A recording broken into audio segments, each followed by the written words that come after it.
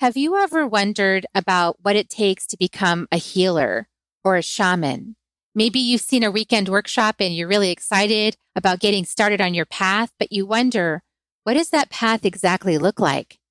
Today's guest is James Kauai Nui, who's a native Hawaiian healer, mentor, and kahu or priest. He's going to share some insights with us about the path to becoming a healer through ancestral presence. Join us to find out more. Soul Nectar Show, the Soul Nectar Show. You're invited, delighted to discover who you are. Anything is possible if you believe. So join us on this beautiful journey. Soul Nectar Show, Soul Nectar Show. Before we start this episode, I, Carrie Hummingbird, and I, Akeem Sami, want you to know that you are invited. You're invited to join Soul Nectar Tribe. If you like what you hear on Soul Nectar Show, you will love being in person with us in Soul Nectar Tribe. We invite you to check it out. First 30 days is free. Right now, go to carriehummingbird.com, KERRI, hummingbird.com/membership and sign up. We'll see you at our next tribe gathering. And now, on to the show. Hello and welcome everyone to another episode of Soul Nectar Show. That show where we talk about all things essence, where we gather around the campfire and we share our stories of connection to that which is greater than us, to the big mystery, beyond the veil, to those synchronistic moments that lead us inexorably closer to the truth of who we are deep inside, underneath all these layers of masks and projections and conditioning and all the things that we inherited. And some of those things we inherited are really important. And I'm your host, Carrie Hummingbird. I know that you know I love these conversations week after week on the show. They're just very, very powerful for me to bring to you and to have myself. Mostly I do it for myself first and very selfishly then put it out for you to consume. And I hope that it benefits you. What's really on my heart today as I get ready to interview our guest today is the loss of the respect for the elders in our Western culture. We're so fascinated. We're so fascinated by the youth and we all want to look younger and stay young, the fountain of youth and never age. And that's, it's beautiful to want to live a long life, but what are you compromising in the process?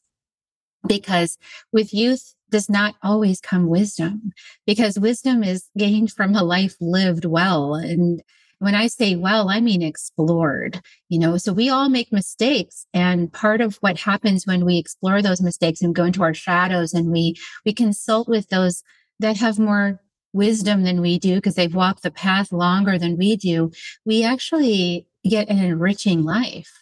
A wise life is an enriching life. And that comes from respecting our elders and our elders that are living and also the elders beyond the veil, those that have walked the path before us for many, many, many eons. We can tap into that really deep wisdom. And we can do that through these paths that are now very sexy on the mainstream. And I love that it's getting sexy because that means people will want to do it. But, ultimately, you can't become a shaman in a weekend workshop, can you? Really? Because I know that my power in my lineage that I follow from the Karo shamans from the Andes Mountains, and that all is, I'm getting wisdom from the field, from the ancestry of that lineage. That's what's really making me strong. It's not because I just woke up one day and was a genius. It's because I joined a lineage. So I have some opinions about that. My guest today does as well. And we're going to be talking about that. Welcome to the show, James. James Kauai Nui is here with us. Good morning. How are you? Oh, I'm so glad you're here to contribute a perspective because you're also a Western person and you're a native Hawaiian healer and a mentor and a kahu, which means priest. And James's family goes back over 20 generations in Hawaii. And he uses that connection that he has with his ancestors to guide people from all walks of life to find their purpose and passion and help them understand and overcome the mental, emotional, spiritual obstacles and stories that keep them from living a fulfilled life, and especially in our Western culture. And so I know, James, that you agree with me that this is what the medicine that the Western culture needs more than anything. But we also need to put it in some context. So I know that you recently had a beautiful journey yourself of connection. So I don't know where you want to start this conversation. I know it's just like I see you like on the edge of your seat. You're like, I got something. And you're right. There's lots of different places for us to start this conversation. And maybe it starts with that place of the journey. Because for all of us, it's what we are on. We're on the journey. We're on this journey of self-discovery. We're on this journey of self-realization. We're on this journey of finding that innate inner wisdom that's inside of us. And we all come about inside of that in our own ways. The Buddha said that there's many rivers to the ocean, right? And so it's the river that we choose to travel on, I guess you could say. And, for me, that journey just recently was going back to Hawaii to reconnect. It was a soul reconnection more than anything. I did have the opportunity to sit with people. It wasn't what about the trip was for. It was sometimes when you go places, there's nothing to do except experience the place that you're in. People run all over the place. And I think we get lost inside it. We're so lost inside of Western culture that we go to a place, and I saw this a lot in Hawaii. This is really an interesting thing.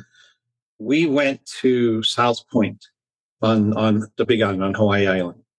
The energy there was so primal. The energy there was so like in your face, like the wind's blowing 30 miles an hour, the sea spray is blowing all over the place. There's dust swirling, and the land is just calling you. This is pretty apt, I think. And I look out. There's nothing between this point and maybe 3,000 or 4,000 miles, which is the next islands in the South Pacific, right? So it's primal energy coming off the ocean.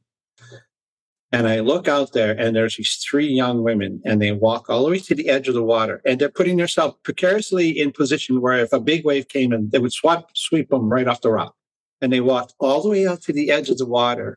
And then she took off her clothes while her friend was holding her camera. And then she went like this and went like this and took her pictures. And they all took pictures that way, and then they left. And it's what I see. It's what I see often, because I live right outside Sedona. And I've had the opportunity of living in sacred places a lot in my life.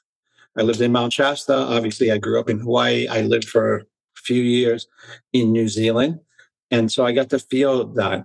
But people show up to show everybody that they went there, but they missed the real meaning.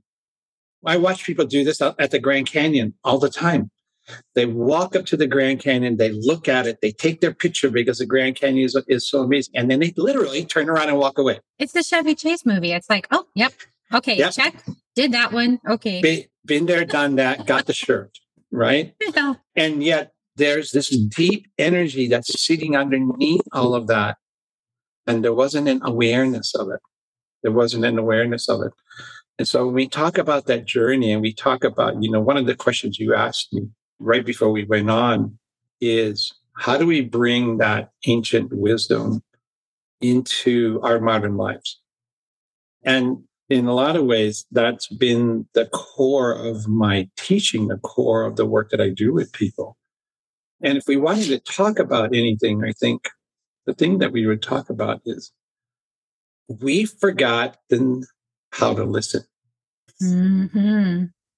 And we're so busy getting our voices out there, right? I mean, guilty as charged. I'm a sage, so I'm busy getting my voice out there. But we all want to be heard. But how many of us want to listen? It's that listening that if somebody was to ask me, what would be the one thing that you would give me to work on? And I would say, practice and strengthen your listening skills. Mm-hmm. Because listening is not always about the ears. Mm-hmm. Listening is the listening to the land, the listening, yes, to the wind that's blowing through your hair, but you're hearing the wind blow. But there's also what the wind is doing. The wind is swirling the dust. The wind is creating whitecaps on the ocean. The wind is doing all these things. So you're listening with different ways. You're listening the way that the wind pushes the water up against the rocks and the sound that makes, right? And the calling that sits underneath all of that. So it's this way of listening. And you're right. I love Michael Franti, and I've been listening to him for a long, long, long time. And I don't know if anybody listens to Michael Franti, but there's a song that he talks about that. And he says, we're so busy trying to get our point across that we're not listening to the people that are there, right? Mm-hmm. Nobody wants to listen to how they feel. I want to tell everybody what to feel, but I don't want to know how they feel. And I think in our modern society, and especially the polarity that we're seeing in our country right now, it's that place of our failure to listen.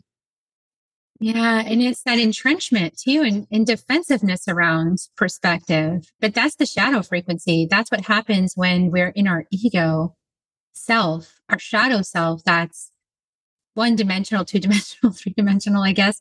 But there's like the omni-dimensional, right? There's like the oneness of all that is, that has all the billions and billions and billions of perspectives.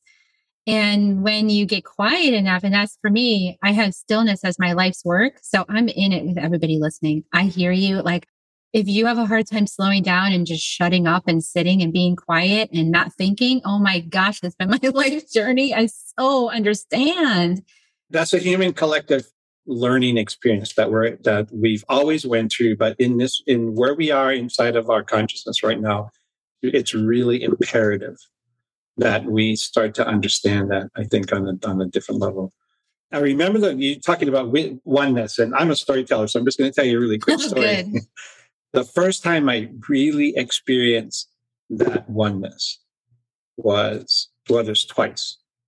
And the first experience helped build the second experience. And it was when I moved back to Hawaii after living away from Hawaii for a really long time. I lived on the beach, and I had an experience one morning.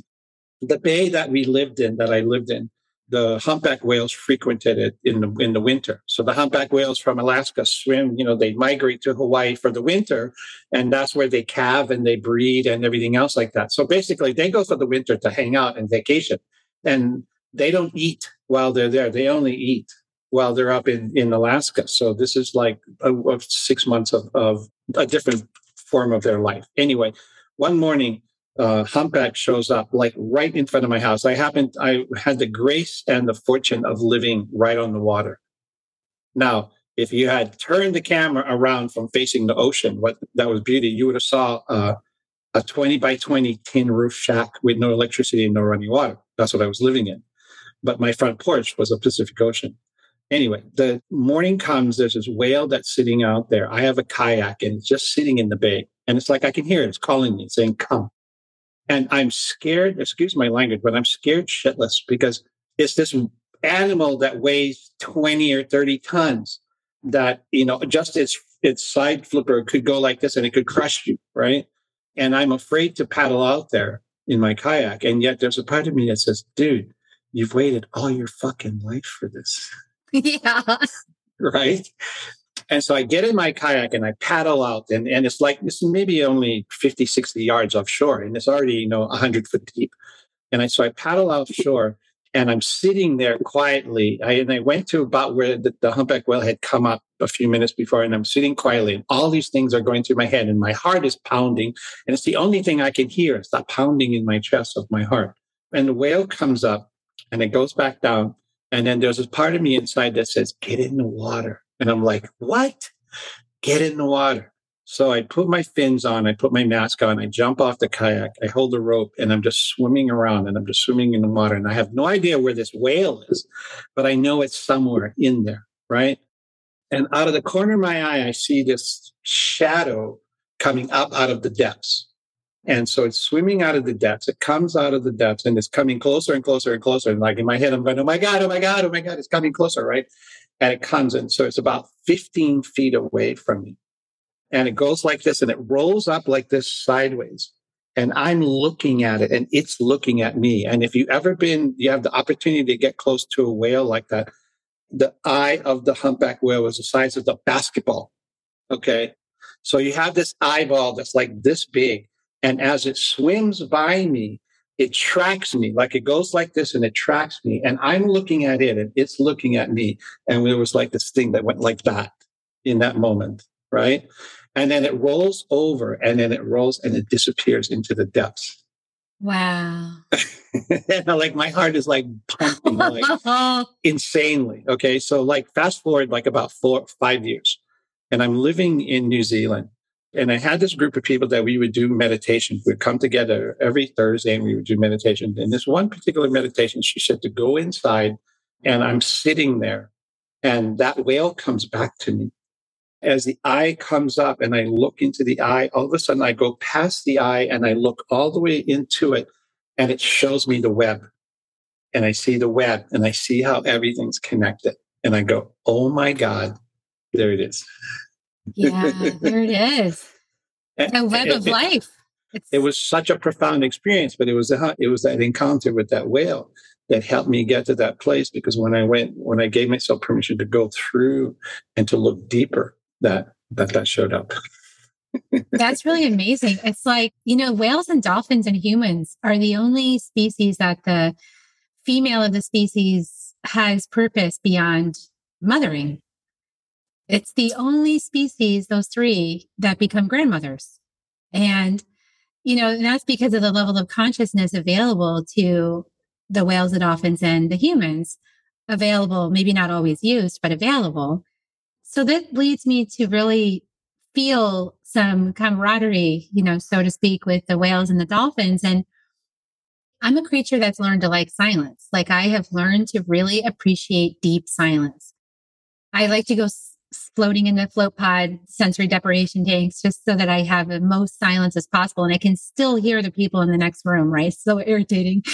And I want to just be in complete silence in there and float and go off into the zone. And out there in the zone, I've touched the heartbeat of Mother Earth. I've heard my heartbeat connecting with the heartbeat of Mother Earth and connecting with the heartbeat of the universe. That's how far I traveled out. And I went, wow, this whole thing is connected in one heartbeat.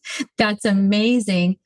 And so I really appreciate when the rules in Hawaii around being around the whales is that we need to not be in motorized boats because the motors cause a lot of sound vibration in the water. And the whales actually operate by echolocation, right? So they operate by sound. They listen and they operate by the listening.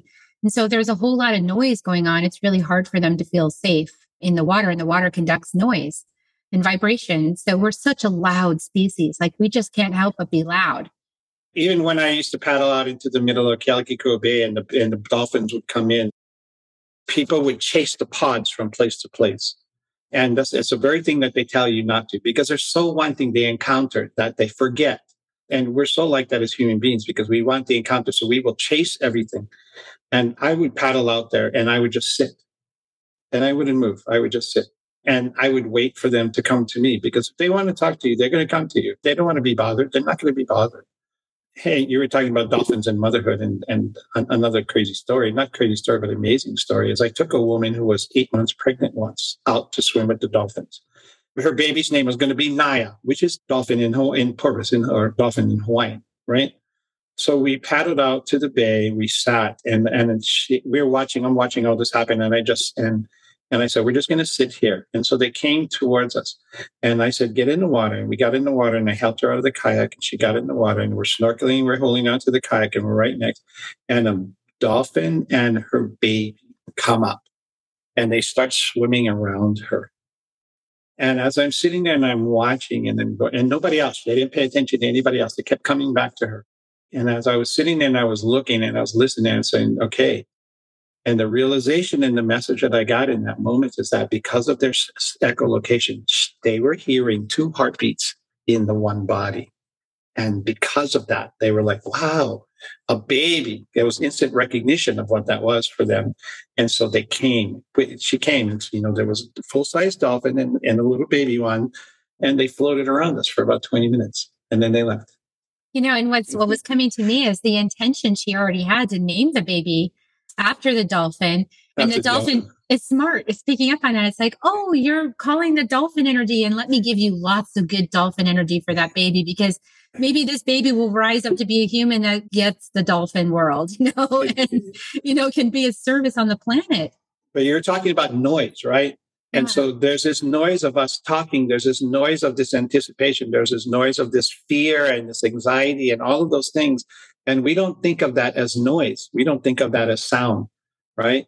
But animals pick up on all of those vibrations. To them, it's language, right?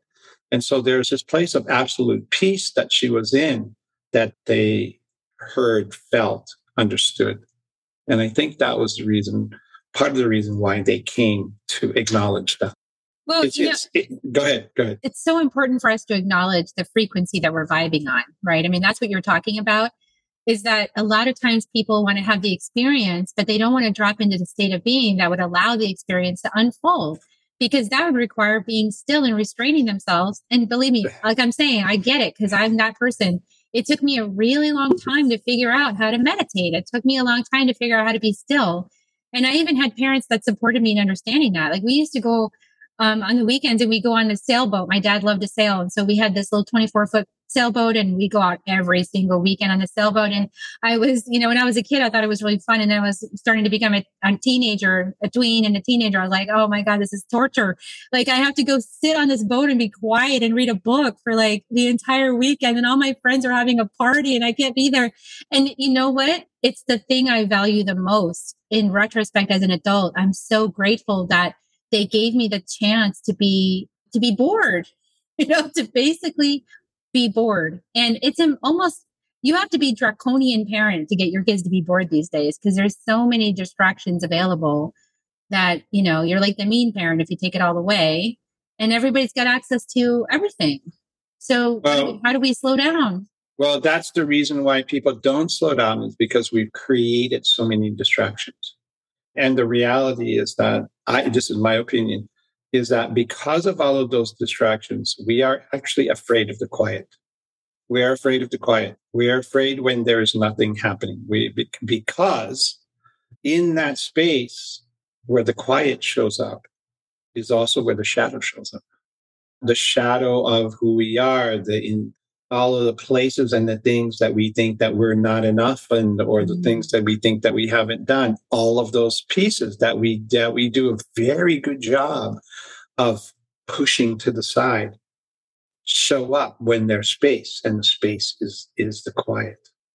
And the listening shows up in the quiet too. And in the listening, you might hear some messages from your ancestors in the listening as well. And they might be saying, hey, we've been watching you, and we want to offer you a little constructive feedback. Maybe this decision might be better for you than that decision. I actually got that message a long time ago. I mean, like the direct message of that. And it was through one of the teachers that I had when I lived in New Zealand. And he was the teacher of my mentor, but he had already passed. And he worked with me through a medium who was part of the group, the healing group that we were in. And he said, I want to work with you, even though I'm not here in the physical. And so she and I sat together for the time that I had to be able to be with her. And I would go to her house and I would sit, and he would talk to me through her. And one of the things that he said to me, and this is really profound, he said, we're always paying attention to what you're doing. We always know what's going on. And he would prove that because he would tell me about things I was thinking. Yeah, they know everything, even what you're thinking. That's the thing that people don't realize. And that scared the shit out of me when he did that day, because he was telling me about a session that I had with a woman. And he said, you did this session with this woman and you got to this point and you heard to do this thing, but you did the other thing. I want to know why you did the other thing. And I was at that point, I was like, oh my God, they're there. They're there. Always watching. And you talk about connecting to your ancestors, and you're talking about connecting to your team. I call them the team. When you start talking about connecting to your guides and your angels and whoever it is that's part of your team, we spend a lot of time wanting to create the connection with them, but not a lot of time sitting quietly listening for the answers. We spend very little time. And so when we pray and when we put intentions out and we don't get what we're looking for and we get upset and frustrated and we walk away and we say, well, shit, this shit doesn't work. I'm going to go find something else that works. I didn't get what I wanted, so it didn't work. I didn't get what I wanted when it didn't work. So the thing about it is the answer, we're so linear as humans. We think that when I ask the question, the answer is going to come right then. And that's not how it works. And I'll make a caveat to that. A lot of times the answer does come right away. But the thing is, because you're not listening, we're not listening, you don't hear the answer. And this is the other thing that I found out about that. It's not always the answer that you want. Exactly. Because there's a bigger picture. And that's where we have to step out of this self-obsession. I've been studying the Gene Keys shadows, which is all based on the I Ching from the Himalayas. And it's fascinating because we need these shadows to get started. When we start our spiritual journey, these recognition of these shadows is very important, actually. And self-obsession is super important on the beginning of the journey because you've got to be obsessed enough to actually do something. I actually wanted to do about it. Yeah. Yeah. You're right. But then you got to slow down and get still and restrain yourself so that you can actually transmute the energies, or the energies can be transmuted through your presence. And the whole thing, gigs up. I mean, it's all about being present. Every path leads to presence. Every path leads to presence.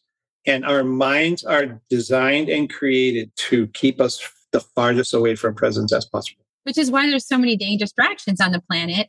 And so Mother Earth is having to do like some major acrobatics right now just to give us messages like, hey, here's another 2x4. Let's make a stronger lesson. You didn't get that time. Okay, I'm going to give you some disease in your body. Then you'll have to slow down. Or I'm going to create some chaos in your finances and then you'll have to slow down.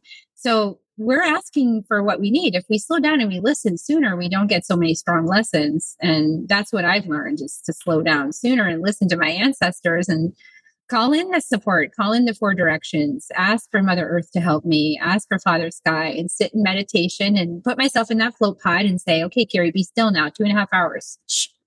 Stop thinking if you can. There's a reason for the vision quest.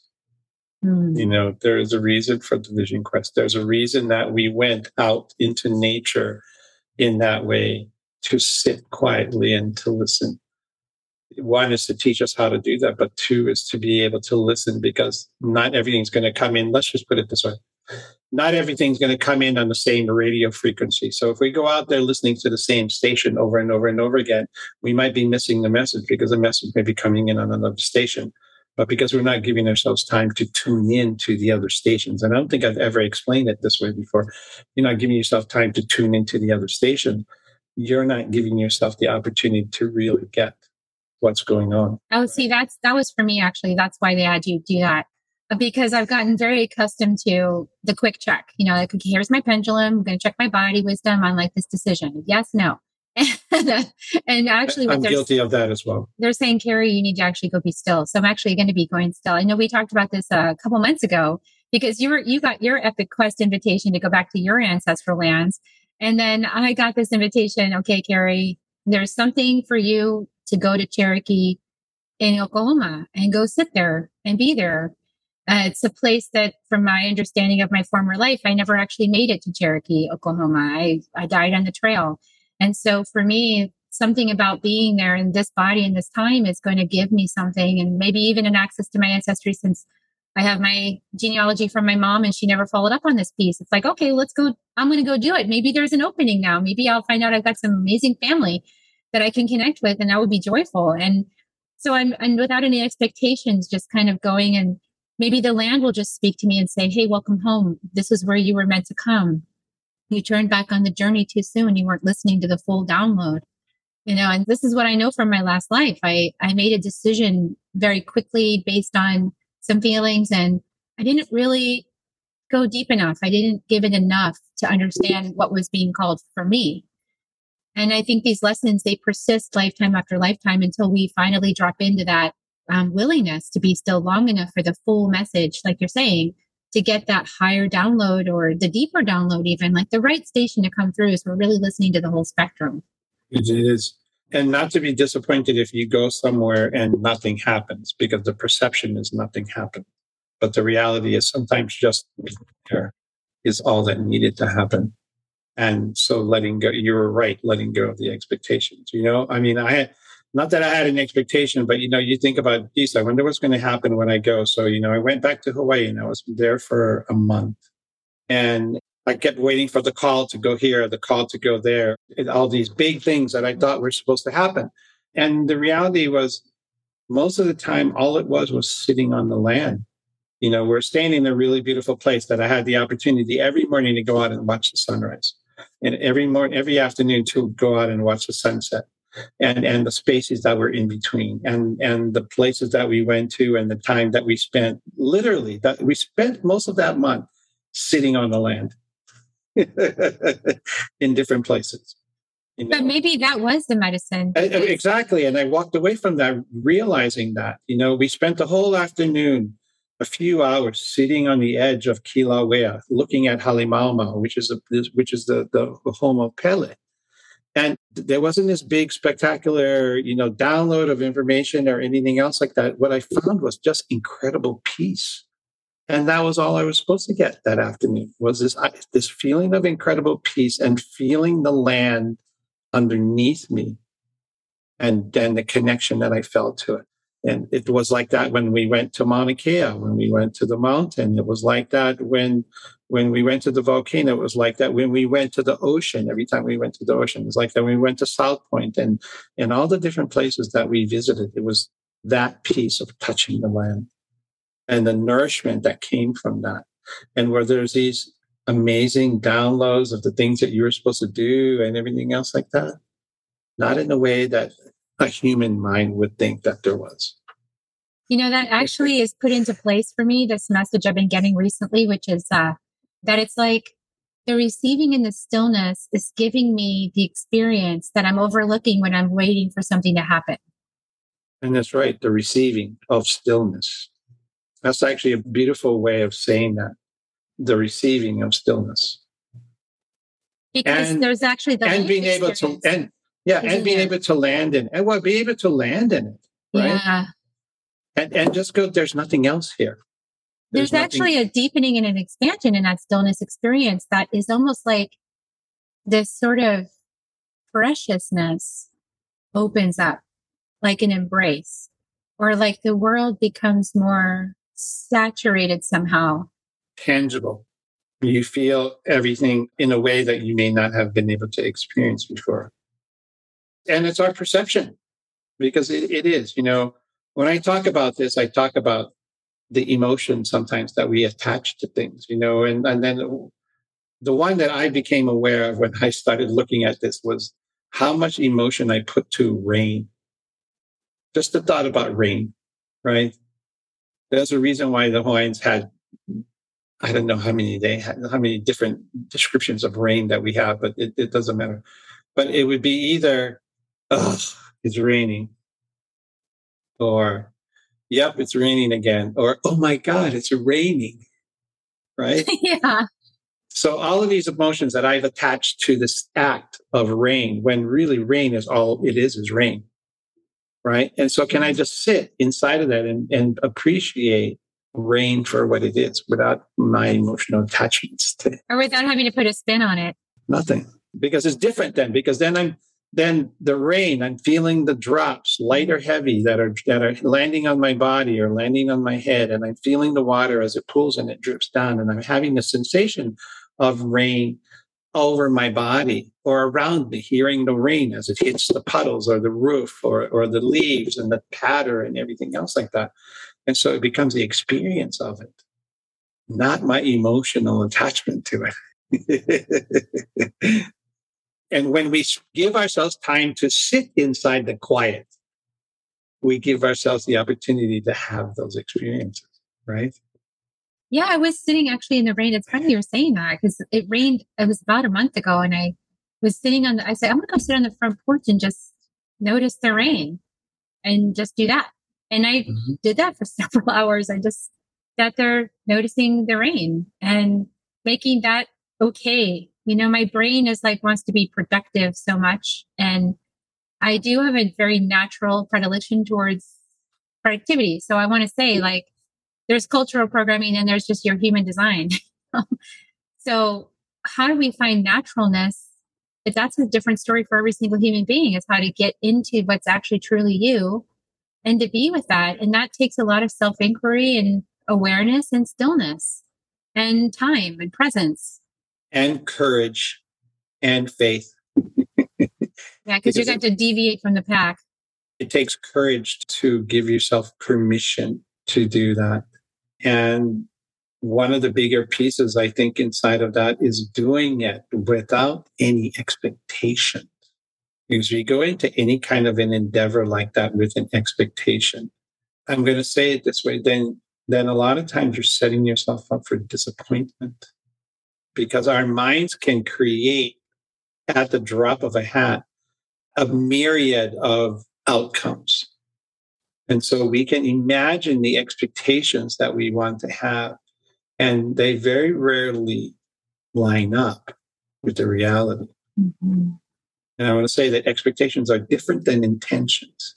And we're not even going to get into that conversation today about the difference, but it's that going someplace for the sake of going there and nothing else. It's like beginning the journey to this path. I think that many people are being called into stillness and through different pathways. And for me, being in nature, being the shamanic path is one of real deep vulnerability and acknowledgement of our humanity and our part of something larger than us. That I was going to say our smallness. Our smallness inside of it. Exactly. And then the idea or the pathway of becoming a healer in that, right? The shamanic healer. Well, talk about expectations, and the shamanic path will confound those expectations at every turn, because it's not about your small self in the small human body anymore. It's about the collective. It's about the planet. It's about your place in the universe, your small contribution that is actually epic, in many ways. But that is a very profound thing to try to control, and you can't. So all you can do is open to the hollow bone. And that, I think, is the work that for me has required so much presence and stillness and awareness, is navigating my own inner realms as to when I'm in the hollow bone and when I'm trying to control and direct things like a little maestro. And come back into the hollow bone, be in the presence, be in the moment. Allow my voice to be lifted, for example, in a song that I don't even know the song and it's never been sung by me before, and it's just coming out my mouth. And I hope it sounds good. And, that's my ego that talks. But there's something significant in that melody that's very healing for the person in front of me. And I don't need to understand where that song comes from or why it's there, right? I just sing it. And it's getting out of the way of that. That's the trust of the listening, isn't it? That's the trust of listening. And that's why this is a long path. This is the path. This is not a weekend workshop. It's a path. It is not a weekend workshop. Any of the endeavors, any kind of endeavor like this is way of life. It's not something that you study and then you put aside. It's actually way of life. And I realized that after a few years of being on this path, and I was like, oh, I see. This is just what I'm going to always do. This is who I am. And it was not the devotion or the responsibility of it. It's just the understanding of that. And I am going to give myself permission to open as much as I can to the experience of everything around me, even if it feels uncomfortable in that moment, so that I can understand it. And sometimes it's not to even understand it, so that I can give myself the opportunity to experience it. And the experience may change something inside of me that my conscious, logical mind may not understand in the moment. Yet it's creating a shift or a change or some subtleness that may never show up. And usually what happens is it doesn't show up until you need it. And then all of a sudden there's this awareness or this wisdom or something that comes out and you go, I know that happens to me quite often when somebody asks a question or I'm in a position and all of a sudden the answer comes and I'm like, I'm in awe when it shows up like this. Because I would like it. I look at that and I go, holy shit, James, where did that come from? And I go, I have no idea, but I'm grateful that it did. Yeah, I'm often surprised by what comes out my mouth, and I laugh at people and say, wow, that was a great question. I'm glad to learn that too. I didn't know that before, but it's just that act of, I don't know, surrender, embrace, and trust. Like you said, trust in the process. And it takes a while for us to learn to trust, especially when we're so programmed to distrust and to be so busy to avoid those feelings like you were talking about. And, shamanic path is really about shadow work, but that doesn't mean it has to be hard and difficult and ugly and painful. It just means that we embrace that which we don't know, that which was in the subconscious, that which is outside of our known realm, right? We just embrace it and we listen, as you said, back to listening.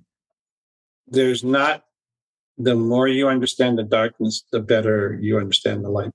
And it can't be one or the other. And this is the place where it might sound like I get up on my soapbox, but it is not all peace, love, and light. It is not only looking at the light. It is not just going to those places and says, well, I'm not going to pay attention to the part that feels uncomfortable because I'm just going to open to the love and I'm just going to open to the light. And yet what we're doing is we're in some ways denying or failing to acknowledge that part of us that is as real as who we are. And so by bringing those pieces, by doing the shadow work, and a lot of, you're right, Carrie, because a lot of the shamanic work is shadow work, but it's not shadow work from a place of evilness. It's not shadow work from a place of pain. It's shadow work in the context of greater awareness and understanding of self. Yeah, and reclaiming those parts of yourself that forgot who they were. Not only lost that, in the darkness, got lost. Lost in the darkness. Well, that shadow has, whatever aspect of that is, whatever part shows up in your shadow, is a story that at some point your soul told itself and it believed. Yeah. Or an ancestor too. Or an ancestor, yeah, because we inherit a lot of shadows in that way too.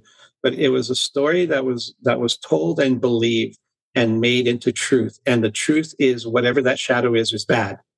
And so because it's bad, then I have to take that away, whatever it was, if it's guilt or shame or whatever the emotion that's attached to it. And to look at that and go, I wonder why that happened. I wonder why I felt that way. And can I give myself permission to change that? Can I give myself permission to, I thought about this very recently. If you're looking at a hologram gives you, and I love that I'm this fantasy space freak anyway. So, like I read a lot of fantasy novels, but on Star Trek, they have this thing where they have the computer and now they go like this and they just throw it up and then all of a sudden it's all up in front of you. Yeah. And they go like this and they spin it around and they look at this and they go like this and they open it up, right? And that's really what we're doing. We're giving ourselves the opportunity to look at that from that standpoint of the hologram, because now I can turn it and I can get a different perspective. So the perspective of the shadow that I've held and been for a really long time, if I turn it even slightly, it gives me a different way to look at it, which means goes, oh, well, wait a minute. Was that a shadow or is that something that I didn't want to step into because it was a power that I was afraid of? I mean, it could be that as well. And the healing can happen instantly. I'll just briefly, just a little nugget I'll share yesterday with a client. She came in because there was this voice and this energy that was like haunting her and saying really terrible things to her. And it was a masculine energy, like you bitch and all this kind of stuff. And she felt tormented and choked and all this stuff for days. And I said, okay, well, let's take a look at it. And, so years ago when I started this path, I would have said, let's get rid of that entity. I would have been like, let's get rid of that thing and send it off someplace else. And this time I slowed down and I said, okay, let's just give a healing to you first to clear the affinity you have for it. So let's do some healing and then let's see where it comes from. And as it turned out, it was a past life she shared with someone who also in this particular body was an ancestor. So we have all these overlaps. And so when he was stuck, this particular energy that was in her body being an ancestor was stuck in the other lifetime where he was a brother and he was really mad. at her because he thought she got everything. He was, just pissed off. And I said, well, why don't you ask him if the story changes at all when he realizes that you're his great, great, great, great, great, great, great granddaughter? Oh my God, the shame. I can't believe I've been treating you this way. I'm so sorry. And she said, he's in such shame. And I said, can you have compassion for him now? And let's just reconcile that part of you and bring it home. And so, would he like a little healing? Yes, he would. Okay, was a little healing. We'll like shake the little shaman stick, bring him up to the upper world to deal with his family. And then now integrate that part back into your vessel because he was part of your vessel. And then the last piece was, would he like to be a guardian angel for you? And he said, yes. Yes. And so we just, we did the bit about the luminous warrior. We converted the enemy into the greatest ally. That's the shadow work that I want to bring to the world is seeing, the woundedness behind and to bring light to it and love and compassion. And it was just all based on some experience from so long ago. Some experience or some idea that we had of something. It's funny you said that because you reminded me of something that happened to my grandson when he was about 13. And he was having nightmares. And I asked him, and my daughter asked me to talk to him. And I said, okay, I will. And so I talked to him and I said, what's going on? And he said, well, when I try to go to sleep at night, I see these figures that come towards me. And I said, describe the figures to me. And he said, well, I can't really see them because they're dark and they're cloaked and I can't see their faces. And I said, okay. I said, the next time you have that dream, I said, ask them, if you want me to talk to you, if you want to have a relationship with me, I need to see your face and you need to tell me who you are. And he calls me up a couple of weeks later and he says, I'm not having the nightmares anymore. I said, really? What happened? He said, I did what you did when I went into the dream and I saw them and I told them what I told them. And so they took their hoods off so that I could see their faces. Turned out to be my daughter's grandparents. So it was his great grandparents that were showing up to talk to him. And they wanted to let him know that they were with him and they were going to be around him and that he didn't have to worry. So what was fear, because it was something that he didn't see, was actually people that were coming to be with him, that wanted to be with him. But because he didn't have the communication and the understanding and the conversation with them, they continued to be what his mind saw as shadow and as bad. He also had a friend of his father's who had died in a car accident, came back to tell everybody that he was sorry that had happened and he felt guilty because he was no longer there for the people that he loved. And that was another one that he would not have had that experience had he not, again, just like the hologram, looked for a different perspective. And he got the different perspective. And it changed everything about it. It changes everything. Yeah. But that requires a certain level of discernment on the part of the guide, that's helping the person, which is why the path is a path and it's not a weekend. It's not a weekend. Not a weekend. I watched that happen because of sitting with the old Hawaiian masters in Hawaii that were teaching me Lomi Lomi at the time. And people would come and they would do a weekend class, or they would do a class for a couple of weekends or 2 or 3 days or whatever it was. And I watched this happen all the time. They would go home and all of a sudden they were Lomi Lomi practitioners and they put it on their website and all over their correspondence and everything else like that. And all of a sudden they were doing Lomi Lomi. And my judgment came up inside of that because I go, you learn the fundamentals. And again, my judgment, but now we have to practice this and you have to practice this. And it's a practice that never goes away. It's always opening, always looking, always asking for more guidance, always being willing to open to the spaces over and over and over again. So it doesn't stop with that quote unquote weekend training or that certification. We're so addicted to the certifications on the wall, like proving your worth and this and that. And it's not about proving your worth. If you're becoming a healer to prove your worth, I mean, I did that too. And you got to get beyond that mode. It's about being in service. And that comes from a full cup. People ask me for certificates all the time. And I said, I don't give them. It's not something that I do because it's not anything that you're completed.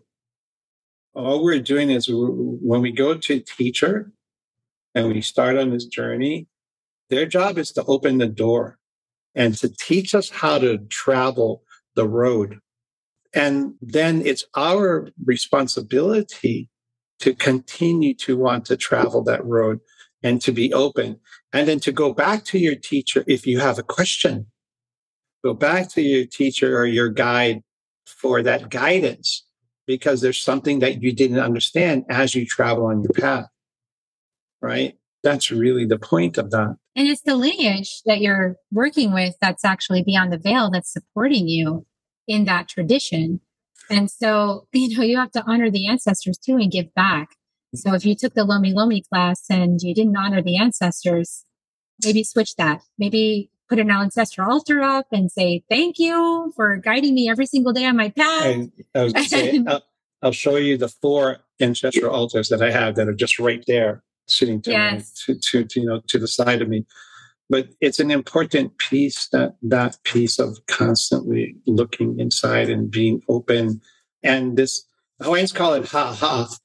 And that's this humility, right? This humility of being open to the idea and the understanding. And there's another concept that we talk about in Hawaii, and that's called pono.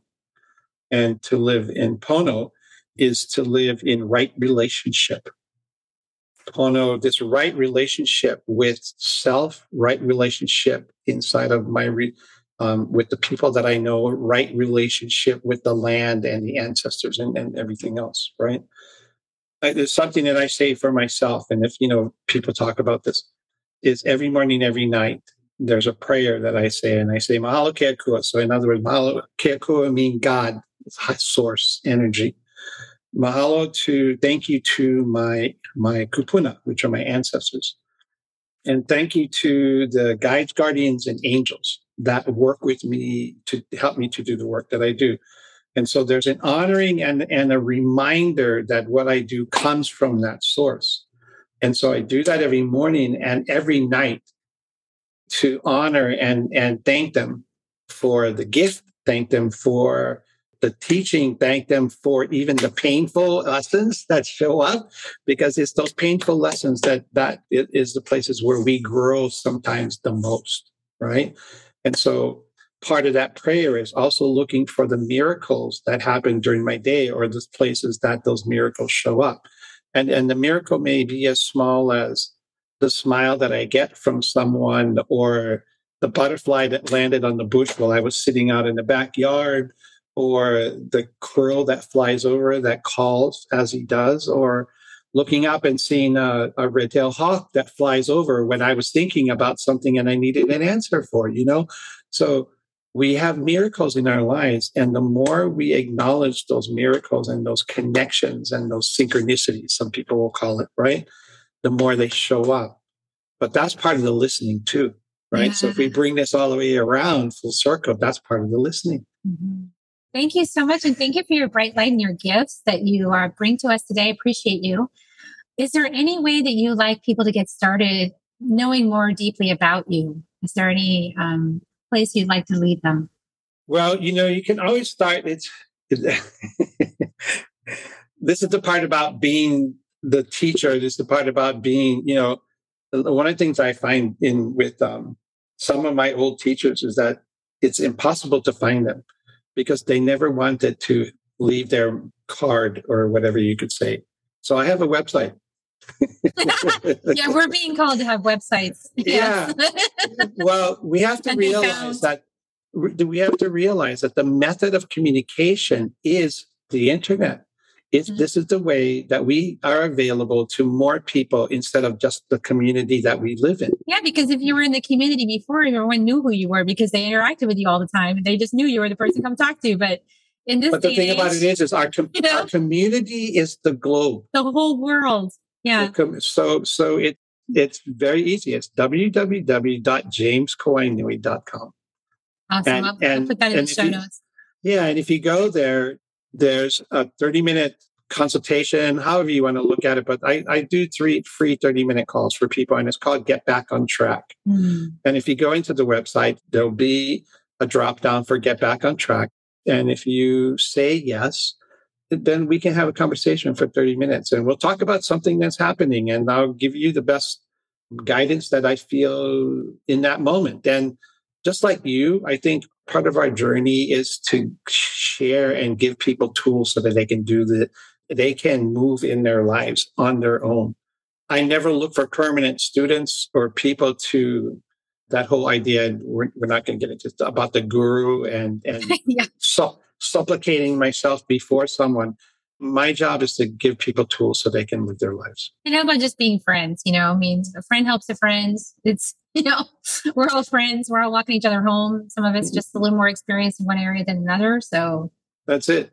If I'm climbing a ladder, I'm reaching, the person above me is reaching down to help pull me up. And I'm behind looking down, and the person that's behind me, I'm reaching a hand to draw them up. And that's what we are. We're all climbing this ladder. And this ladder is awareness. And we're helping each other move through that process constantly. And every person's important in the wheel of life, in the big giant puzzle. So it's all valuable. People come to me as students and I end up learning from them all the time. So it goes both ways. Totally. Like I just shared with you in that feeling session, I was like, whoa, that's so fascinating, because I didn't know what I was going to do. I just follow the thing. And then I go, oh, wow, that's so cool. And I sing a song. I'm like, wow, that's a powerful song. It's in my head now.